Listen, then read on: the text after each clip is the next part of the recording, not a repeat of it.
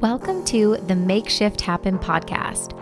I'm your host, Samantha Daly, entrepreneur, life coach, and your no BS bestie, here to bring you all things mindset, manifestation, and personal development. This podcast is designed to help you expand your mind and up-level your life. So turn the volume up and roll the windows down if you're coming along for the ride. Let's go make shift happen.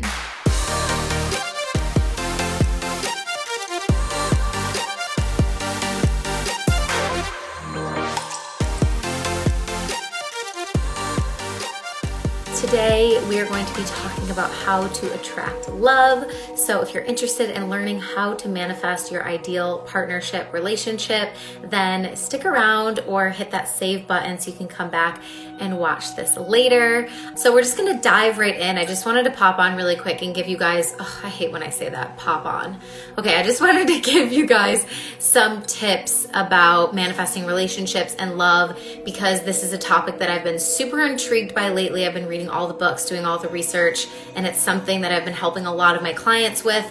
And so I'm loving this work, and I just want to share with you some of the basics behind what really goes into attracting your ideal relationship. So when we think about attracting anything into our lives, attracting and manifesting whatever it is, any type of goal, anything, it's all about vibrational alignment, right? So it's the same when it comes to relationships. You have to get into vibrational alignment with what it is you're trying to attract. So if you want a committed, loving relationship, then how can we tune ourselves to that frequency?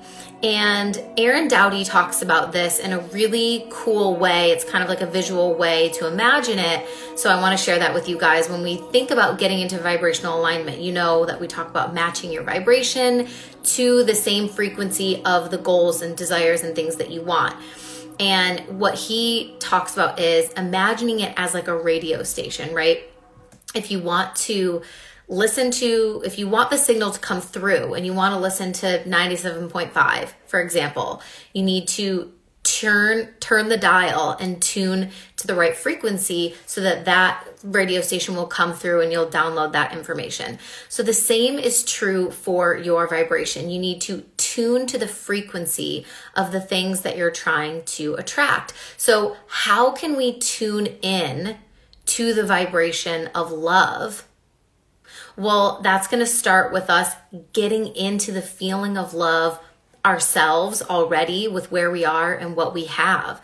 So a lot of this will come back to your relationship to self and the other relationships that you already have going on in your life, whether it's with family members or friends or whatever, and starting to think about, like, am I really plugged in, tuned in to that frequency of love? And so asking yourself, in a lot of different situations in your life, moments throughout your day, all you have to do is ask yourself, what would the most loving version of myself do?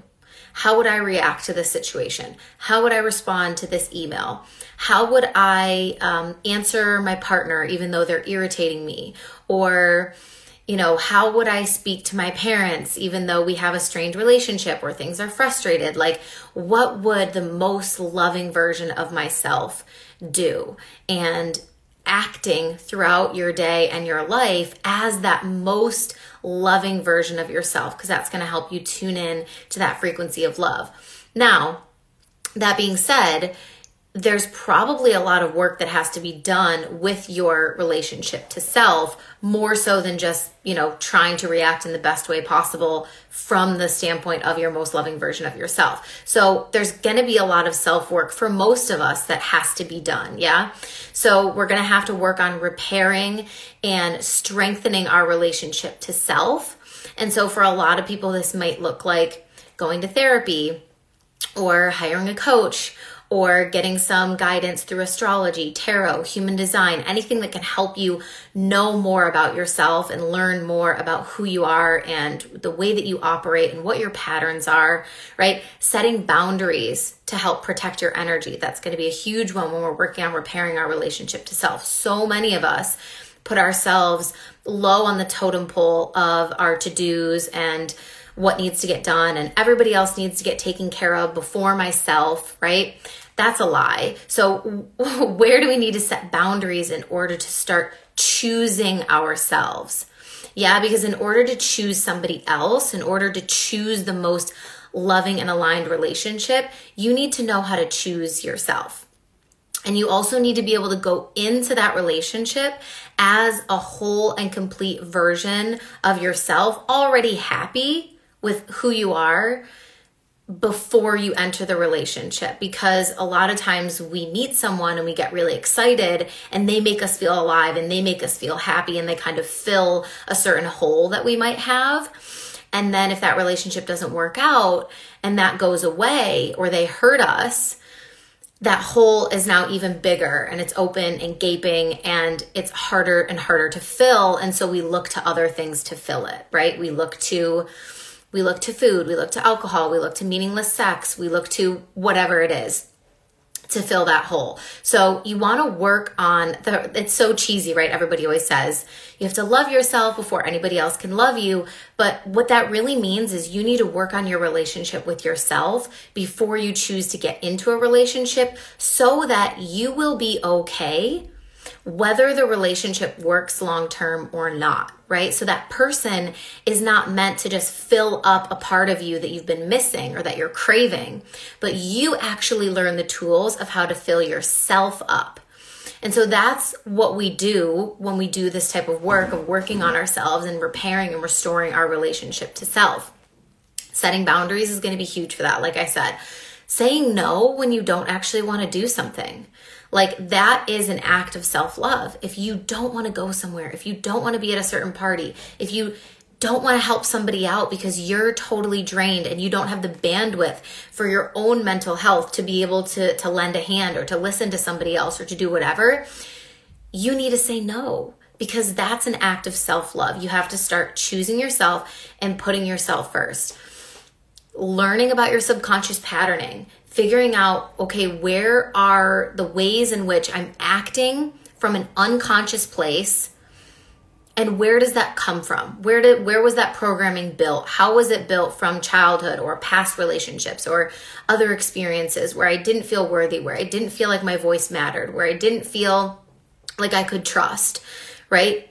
Really understanding how you are living on autopilot, as we all are in so many ways, from your subconscious mind. That's going to be huge to helping you repair your relationship to self, because so many times we're really hard on ourselves and we think that everything is our fault, or why am I like this? I'm just like this, and I'm really jealous, or I'm not trusting, or I'm too clingy, or I need space, and getting too close or fear of commitment freaks me out. Like, we tell these stories about who we are and how that's we build it into being part of our identity, when it's not actually part of your identity. It's just part of your subconscious programming, which you can change according to science and psychology. Like, your brain is malleable. You can literally change what's happening in your mind at any and all times, but you have to be willing to do the work and invest the time and even potentially money in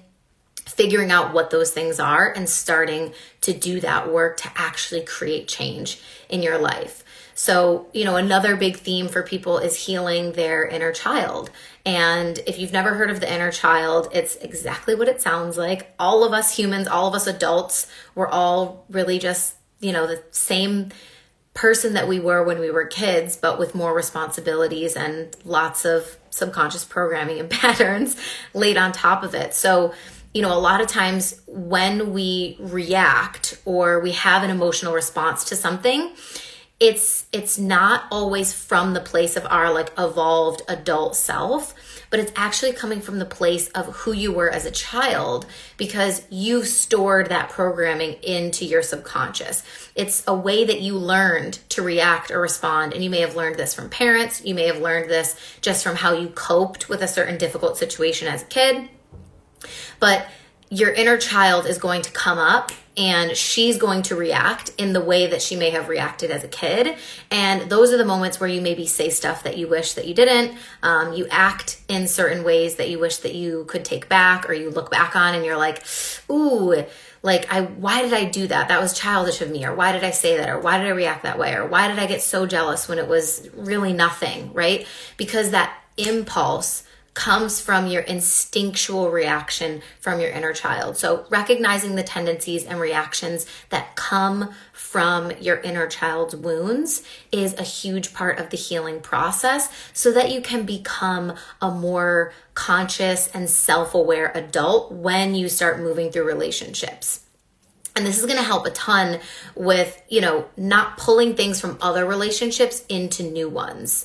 And that's kind of a whole other theme in and of itself. But, really closing the circle, closing the loop on your past relationships before you move into any new ones. So if you haven't gone and looked back at any previous relationships that you've had and really sat down and reflected on them and thought about them, and how did I show up in that relationship, and how did my partner show up, and what went wrong and what went right, and what did I like and what did I dislike, and how could things have maybe been different, or what is my responsibility in that relationship? What was my responsibility that maybe I still haven't really taken responsibility for? Because it's easier to be annoyed or be pissed off or be the victim or just hold a grudge, right? Really doing a solid reflection on all of your past relationships, every single one of them, and looking at what happened and how it made you feel and what the reactions were, so that you can leave that stuff there and not bring it forward into a new relationship. Because so many times we see that people bring past hurt and trust issues and all that type of stuff from past relationships into a new relationship, and they lay it on top of this new person that doesn't really deserve, to be doubted or mistrusted or whatever it may be, right? But they're receiving that from you because you haven't closed the loop.